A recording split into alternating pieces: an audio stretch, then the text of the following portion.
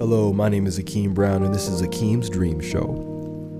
You may be wondering what the hell this podcast is about. I'm still trying to figure it out. But all I know is when I got a lot of ideas in my 20s, I wrote them down. And in every episode, I'm going to try to unpack one of these ideas and theories, as well as interview people I find really fascinating. Ideas about the end of sobriety, suborbital travel, NFTs, salt and pepper, and really anything else that I find that tickles my fancy. So strap in for a fun ride, and I hope you learn something new. Let's take it up a notch.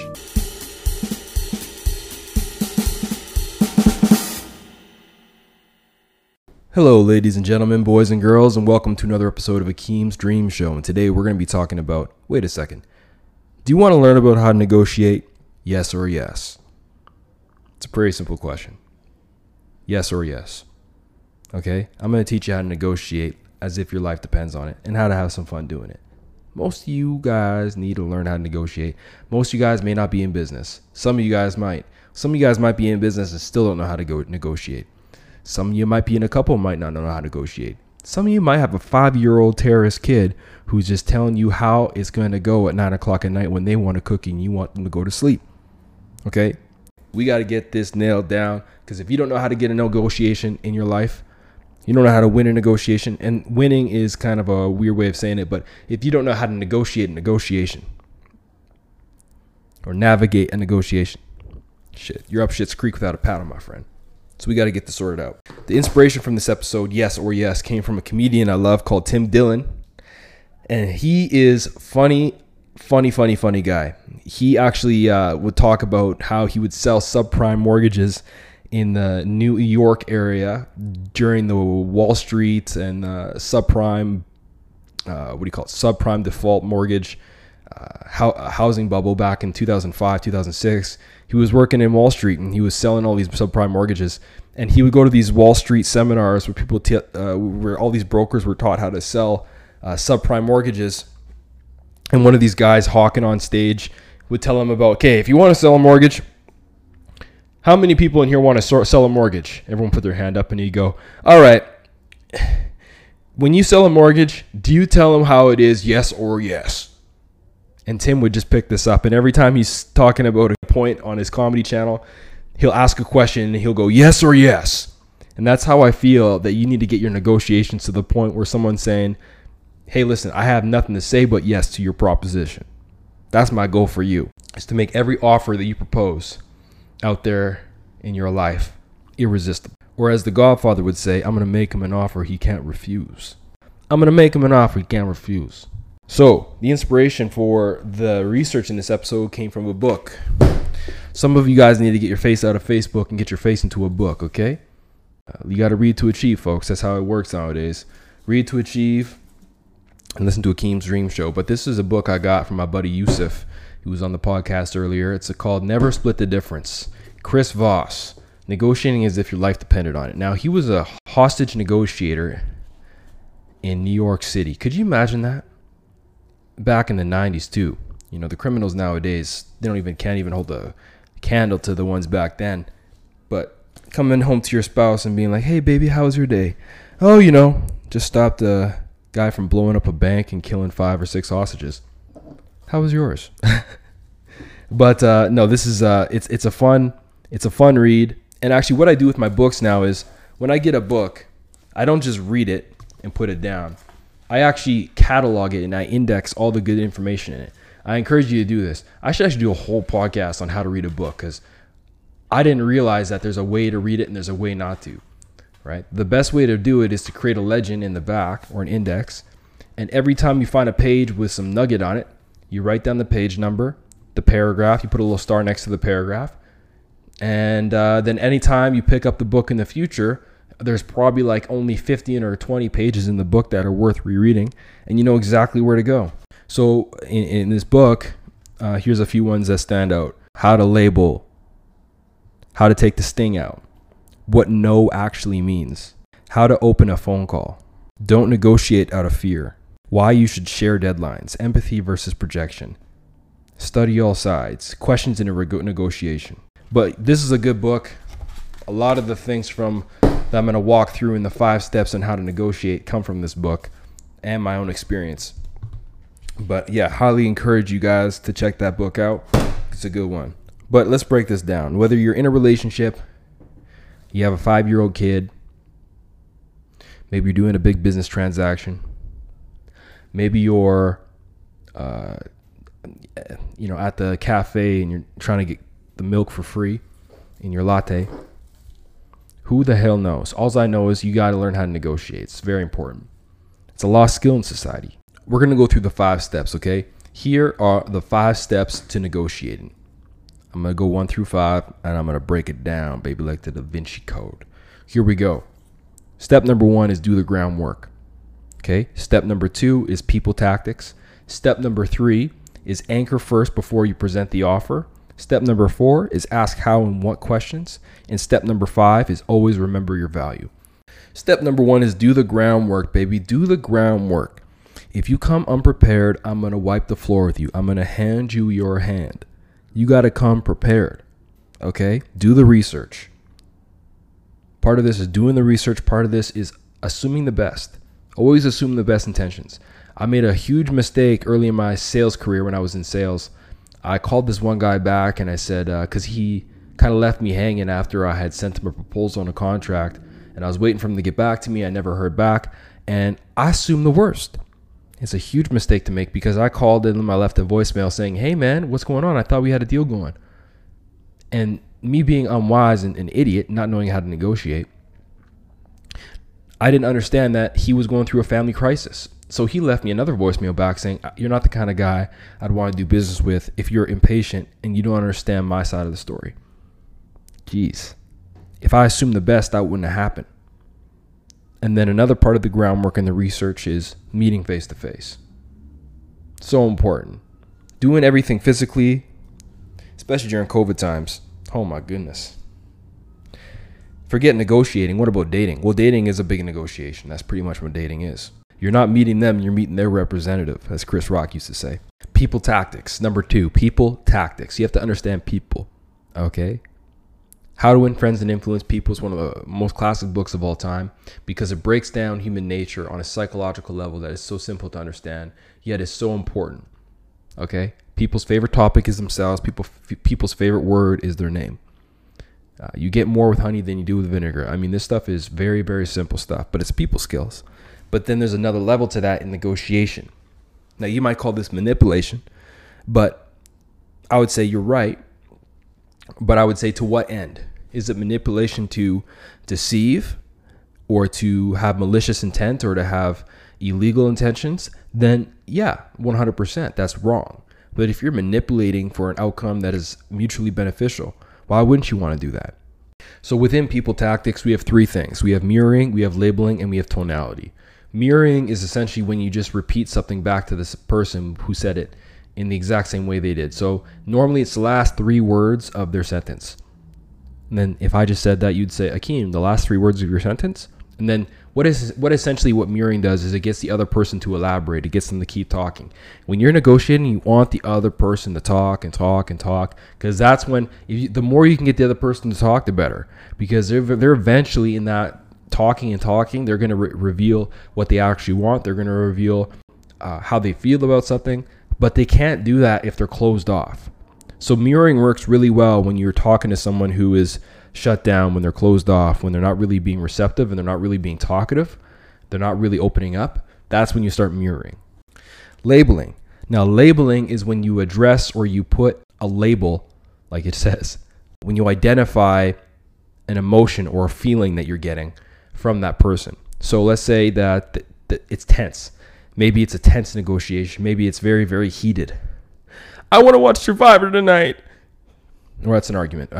What if they're like, you know what? You always watch action movies. I don't feel like I ever get a chance to watch my rom-coms.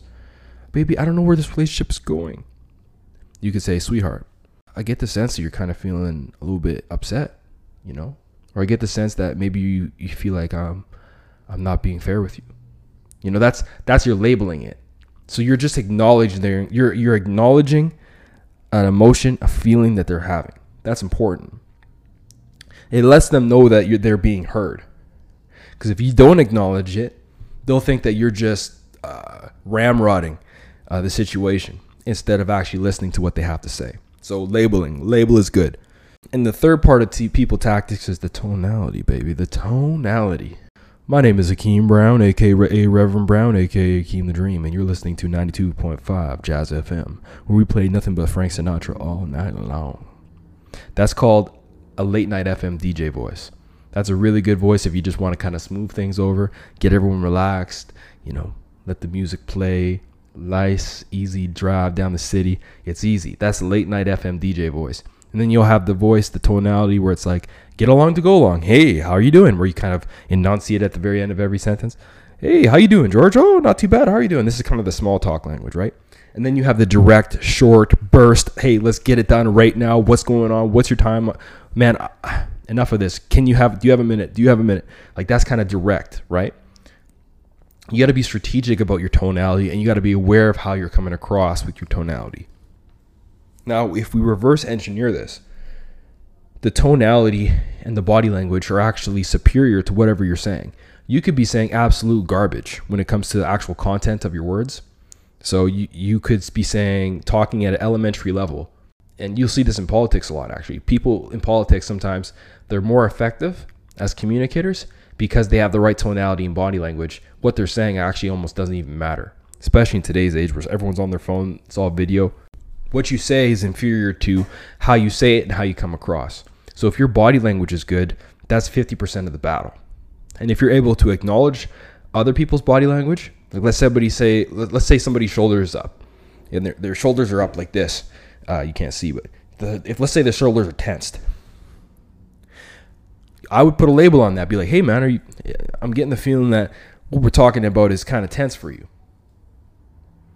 Because it's obvious it's tense. They can't relax their shoulders, right? Another thing you could do is with the tonality is, pick between one of those three things, but don't overuse the direct, right? The no bullshit one. Don't use that too much. I would say in order of significance, use the late FM DJ voice 40-50% of the time. The get along to go along, I would use that maybe 20-30% of the time, maybe even 40%, and then use the direct hardcore to the point kind of voice. I would use that less than 15% of the time.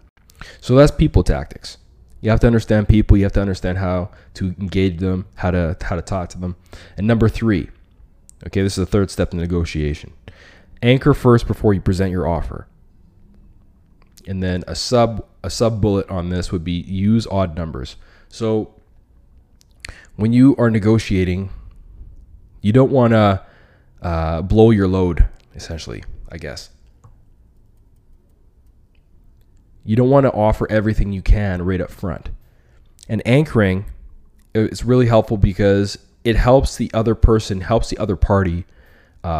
It sets the framework for what you actually want by coming in way higher or way more than what you think you'll actually get. So if you think that let's say you're negotiating your salary, for example. If you think you want to get 72 grand a year or you want to get 50 grand a year, you don't come into the interview, you don't come into the negotiation asking for that amount, because now you've anchored yourself at what you want, and they're going to want to go back. They're going to want to walk you backwards from that. If you want 50 grand a year, you don't ask for 50 grand a year. You ask for 75. That's called an anchor. And you don't just use 75, you use odd numbers. You use numbers that are very specific, no round numbers, because you want to make it look like you actually have done work about what you're asking for. Maybe it's not a number. Maybe it's not a business negotiation. Maybe it's something request, like maybe it's a request like you want your 5-year-old to go to bed at 9:30. You don't ask for 9:30, okay? You ask for 9 o'clock, okay? Be like, hey, I want you to go to bed at 9. And they're going to say, no, I want to stay up a little bit later. Well, you were prepared for that. Now you have some room to work with, and we'll negotiate backwards. So you want them to go to bed at 9:30. You're going to say 9. Work backwards from there. You want a salary that's $50K. You're going to say 75 and work backwards from there. So you anchor them at a higher point or lower, depending on the scenario, than you actually want. Give yourself some runway, as it were. If you're taking off in a plane, you don't want 100 feet. You want 1.5 kilometers or however long a runway is. Okay, so that's anchoring. Number 4, ask how and what questions. As soon as you make your proposition, you're going to get into the actual meat and potatoes in negotiations where you're back and forth. You're talking about whatever it is. In most cases, like people will be thinking about this in a business context. If it's a number and you're hung up on a number, get off of numbers, okay? Don't haggle, in other words. Haggling is when you're negotiating on one item of the negotiation or one item of the agreement. So if it's a business negotiation, if it's just a number you're talking about all the time, you're going to end up making it worse for both sides, because you guys will have to compromise and you'll end up splitting the difference, which is what you don't want, because you're not going to get what you want at the end of the day. You want to actually be able to revert back to terms. And when someone makes you a proposition, you have to ask how and what questions. Never ask why questions. If you're asking somebody why, it's accusatory. Sir, why did you punch that guy in the face? Why did you go into the cookie jar, Akeem? Why were you drinking and driving? Why in every culture, why in every language, the word why has always been associated with guilt. It's always been associated with accusation. If as soon as you're asking the why question, you are accusing that person of false doing, of wrongdoing. Stay away from whys. Ask how and what's. When things get sticky, whether it's a number or whether it's with a proposition, get off the number, get off the proposition, and revert back to other things. Revert back to terms. Revert back to what else you can offer besides the number, besides the offer. Let's say it's a TV channel. Be like, hey, listen, baby, I want you to have 9 o'clock, but if I can't get 10 o'clock, then maybe I can make you some cake. Maybe I can make you some popcorn. Maybe I can go out and get you that milkshake you want. Add stuff. Talk about something else you can offer, but get off of that subject. Number 5. Tip number 5 is remember your value, okay? Always remember your value. When it comes down to your goal, you have to be steadfast. Like kids. Kids are steadfast on what they want. If you don't get what you want in the negotiation, you have to be prepared to walk away. Or as Kenny Rogers used to say, you gotta know when to hold 'em. Know when to fold 'em. Know when to walk away. And know when to run. You gotta know when to walk away, man.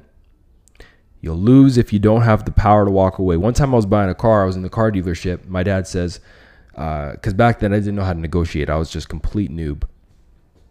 I was a peasant noob. And I'd be in this negotiation with the car guy, and the guy would be like, okay, this is what we're prepared to counter with. And then I'd be like, okay, hold on, I have to call my dad. I'd leave the room, literally leave the room, call my dad and be like, okay, my dad would be like, hey, Akeem, that's not good. I want you to go back in there and tell him this number. And if he says they can't do that, Akeem, I want you to stand up. I know it's going to be hard for you, Akeem, but I want you to stand up, look that guy in the eye, shake his hand and be like, can't do it. Have a nice day.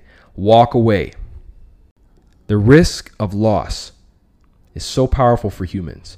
If you are willing to actually do without, it's why guys and girls, they get all butthurt after a relationship, because that other person who you had a chemical react, like endorphins were released you're in love with this person. They don't want you anymore. That fear of loss, that FOMO, that's what it's called, fear of missing out. That is stronger than anything you could ever offer in a deal. So make sure you are never afraid to walk away. You can't want it more than they do. That's what it really all comes down to. And then be empathetic, right? Understand their side of the situation. Really understand where they're coming from. And that comes from listening. So I can say all this stuff, but if you don't listen at the end of the day, it's not going to work out. So you have to be able to remember to listen. And with that being said, c'est la vie. I hope you're able to get the TV channel you want. I hope you're able to get your 5-year-old to bed on time. I hope you get the car, the price at the car at the price you want. I hope all your dreams come true, baby, because I'm Akeem the Dream. That's why I make it do what it does. All right, until next time, I hope you have a good day. All right, peace.